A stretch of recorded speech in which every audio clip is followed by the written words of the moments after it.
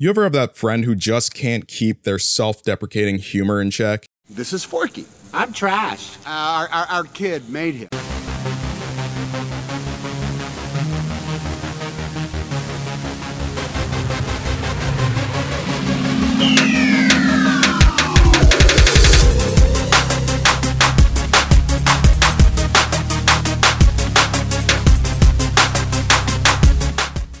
Hey fam, welcome to a new episode of Stay Watchin' Mondays at the Movies. As always, I'm your host, Larry McAllister II. So, we are getting towards the end of June. We have seen, including the ones that I will talk about in this episode, 16 movies so far this summer. It's been a wild ride. It's also been kind of horribly depressing because I don't know if you feel this way, but I feel like the movies that we've been getting so far this summer have been not the greatest. So going into this weekend, had a couple of more sequels. I decided to take it easy and only take in 2 movies this week. So it's going to be a bit of a shorter episode, but the 2 movies I did see both involve sentient playthings. We're going to be talking about Toy Story 4 and Child's Play. So, stay tuned.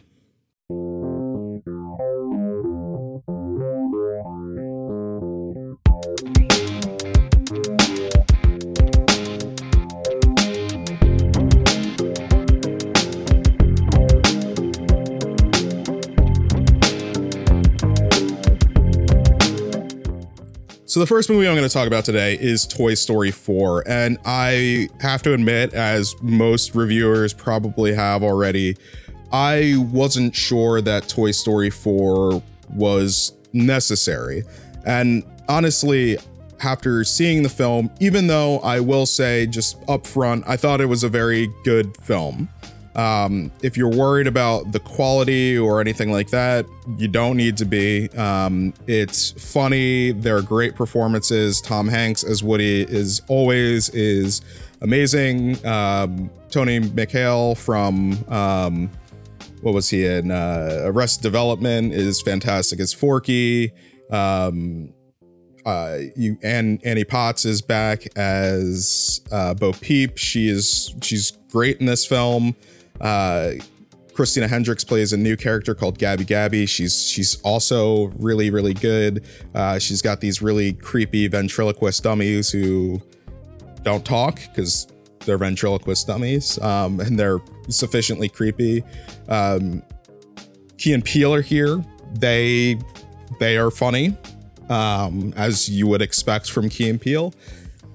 Standout for me is probably Keanu Reeves as Duke Kaboom, Canada's version of Evel Knievel. He is fantastic and funny, and probably has my favorite sequence in the entire film. Since we are still in the Keanu-sance right now, I mean, we're just gonna have to keep enjoying all the Keanu Reeves that we were given. One of the interesting things that they did was they decided to give most of the kind of main cast of the Toy Story movies a pretty big backseat, and that includes characters like Buzz. Like, while he still is a pretty major piece of the B plot and kind of works his way into the A plot in certain aspects of the film, he is definitely subdued, because this is very much Woody's film. And, as I was saying before, I didn't think this film was necessary when Toy Story 3 came out. Was it 9 years ago now? Which is just wild to think about, that it's been that long since the what we thought was the last Toy Story movie. I do have to say that, like, I feel like the purpose of this film in a lot of ways is to kind of serve as an epilogue. I mean, like, we kind of know what the whole Pixar Disney deal is, like, even though, like, Pixar is owned by Disney now, a big piece of the way that they operate is they kind of have to make these sequels in order to kind of get to make their projects. And I feel like this is this may be an example of this, though I have heard that, in terms of storyboarding and writing this film, it had been in development since Toy Story 3 was being worked on. So, I think I have a feeling that this is something that they always kind of wanted to do, or a version of this is something that they've always wanted to do.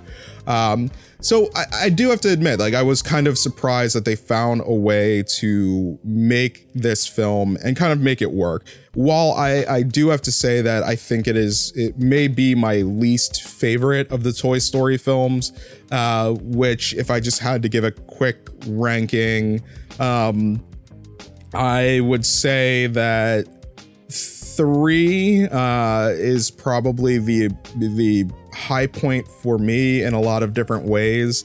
I actually think 1 and 2 are pretty close for me. I think actually it's kind of hard to tell. I mean, I think all of the movies are pretty closely. They're pretty close together. I would say this newest one might be like a couple of steps behind, but it's still great. And what's interesting about it, I guess what I've been doing the last couple of weeks is sharing a little bit about the premise, but this one, I don't know if talking about the premise is giving away a little bit too much about it, but essentially the film deals with, I guess the setup is essentially Woody is getting left behind in a sense. And so it's his quest to kind of still serve the child that he looks after. But she is moving on. She's growing up. She is literally making new friends like Forky. And so it's really, this film is this quest for purpose. So understanding the purpose for which you exist, trying to find purpose when your purpose has been fulfilled, and creating your own purpose. And I think that's what really works nicely about this film, and still makes it something that is worth seeing. I'm not going to say that I feel like people need to rush out and see this in theaters. If you wait a little bit and catch it on streaming or something like that, I think you'll be sufficiently surprised. But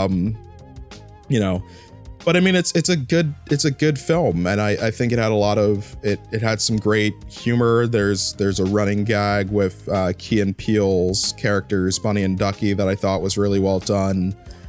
Some of the humor around Kaboom's, existence is great. I don't want to give too much of that away, because I think not knowing, I think it was in one of the trailers or one of the online specials, but I think it's important to kind of go in not seeing that stuff, because it'll just be a lot funnier if you don't know it's about to come up. But yeah, I mean, it was great. The other thing that I really do have to say about these films, especially this newest one, is just the advancements in the animation techniques. The textures that the toys have are just amazing. The way that they've been able to render the plastic sheen of different characters, Bo Peep's kind of porcelain nature, the way glass and fur are rendered now. There's this cat that basically looks like a real cat in this film. Fluff, the way that Fluff is animated. It's just all stuff that when the first Toy Story came out in 1995, we just couldn't imagine. The lighting effects. I mean, the biggest advancement in these films, besides the textures and, the motion capture and all that stuff, I would probably say is just the lighting. And just they do some really amazing things with the lighting in this film. There are some beautiful scenes, which feels weird to say about a movie starring anthropomorphized toys, but it is what it is.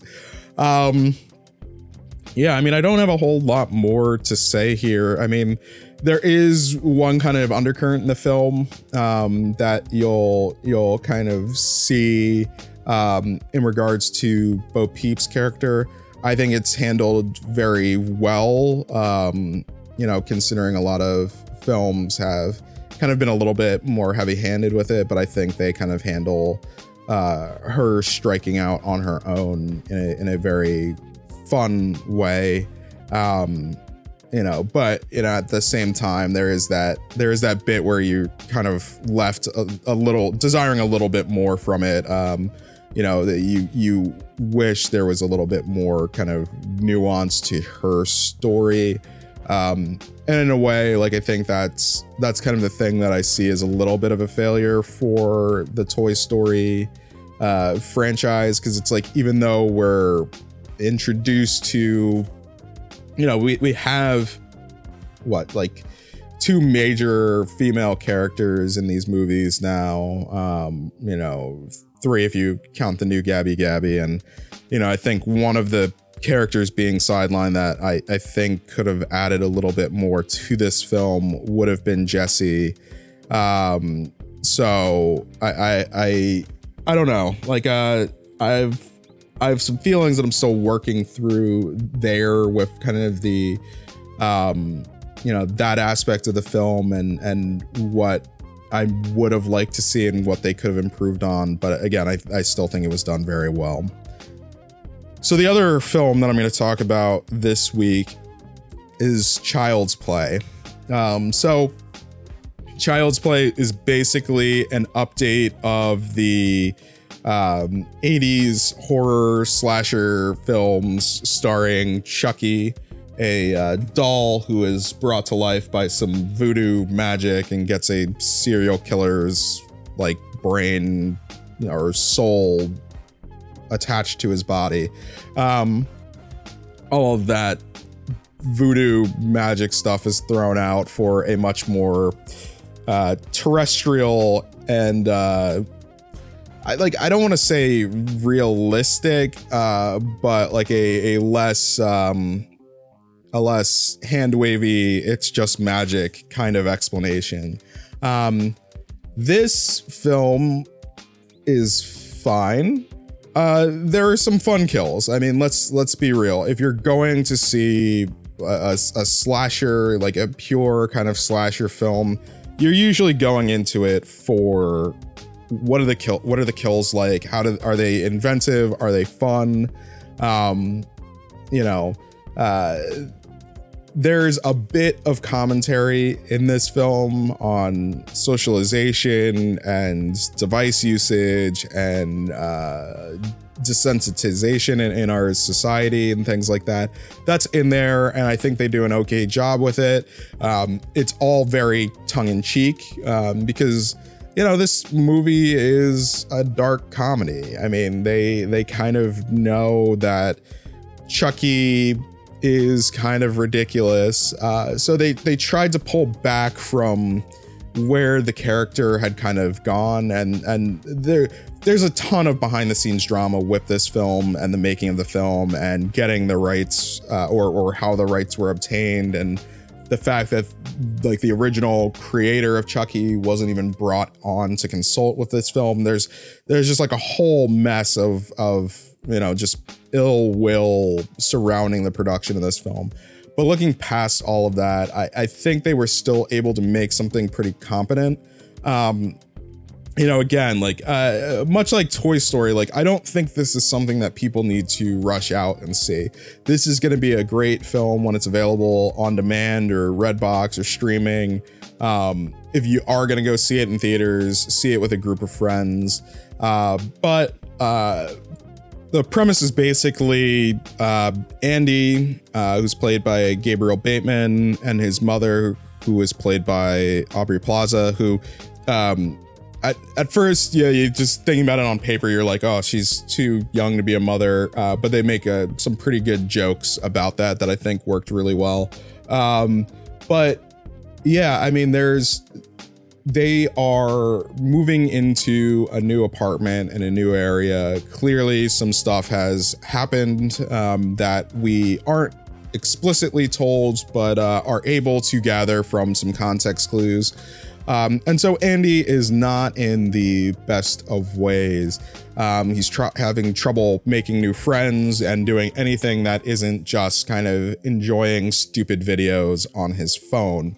And so his mother decides to get him a new friend. And that friend happens to be Chucky. So that's really all I can say without kind of having some massive spoilers for what's actually going on or how things work. But yeah, I mean, it's fine. It's fine. I thought it was pretty funny. A couple of the standout pieces for me, I think, Mark Hamill, Luke Skywalker himself, the Joker, Majima and Yakuza, whatever character you know him for the most. I think he did a pretty good job of being a delightfully creepy voice for Chucky. The doll itself is terrifying, and I'm glad that within the film world, they know that the thing is creepy looking, and they don't shy away from that fact. I thought some of the kills were really fun and inventive, and what they do with them was interesting, with the exception of one that kind of bothered me a lot. But when you see the film, you will probably know which one that is and why it bothered me. And I thought Aubrey Plaza was great. I would have liked for her to have a little bit more to do throughout the film. It feels like there were some creative decisions that were changing throughout the film in terms of what she was in the film to do and kind of what her role was. So there was a bit more that I kind of was hoping to see from her, but she still did a good job. And then Brian Tyree Henry, you might know him as Paperboy from Atlanta. He is a fantastic actor. If you like, he plays Detective Mike in the film, who his mother lives in the same apartment building as Andy and his mother. He's a funny character because he's not really funny. He's trying to be funny. And I thought he does another good job. So I mean, your main kind of cast of characters is fine. There's some weird kid sidekicks with strange names that I believe they were called Fallon and Puck. I feel like, and this is another place where I feel like some aspects of the story were changed at some point. They try to give them the, kid group, we're a crew and we're gonna tackle this thing that's happening vibe, a la like an It or Stranger Things, that kind of thing. But it's not really sufficiently set up. And so it feels in a way like it kind of comes out of left field a little bit. They're shown hanging out and they're shown being friends, but it doesn't necessarily, like, their ability to confront what's about to happen to them does not fully make sense in world. But again, it is one of those films where you just kind of have to throw out logic and enjoy, what is happening.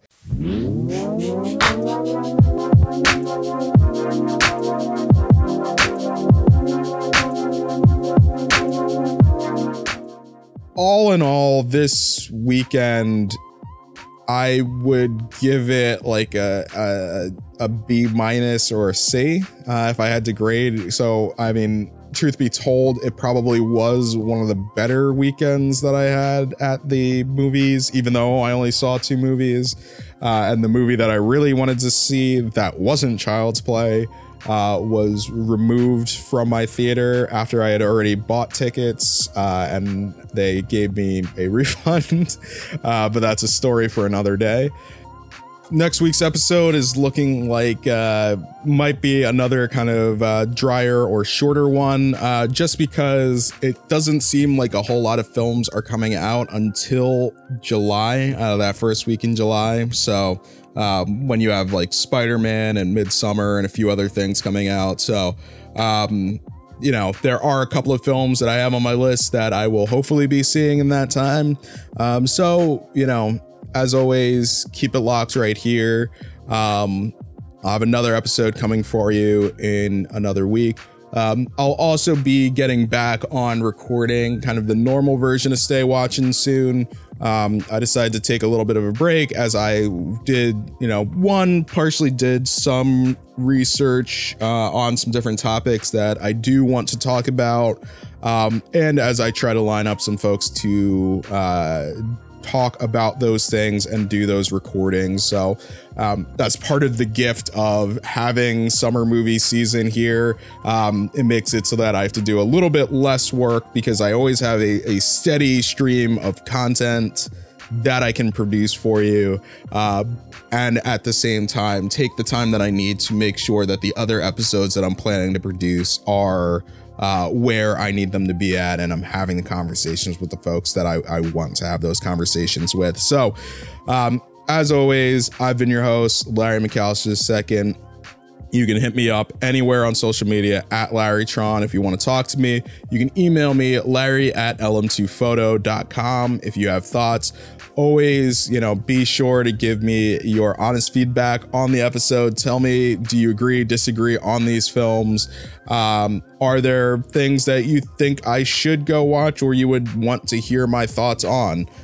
There are other films that have come out during this time period that, you know, for whatever reason, whether it be time or the number of movies that I can actually see per week, I just haven't had a chance to watch.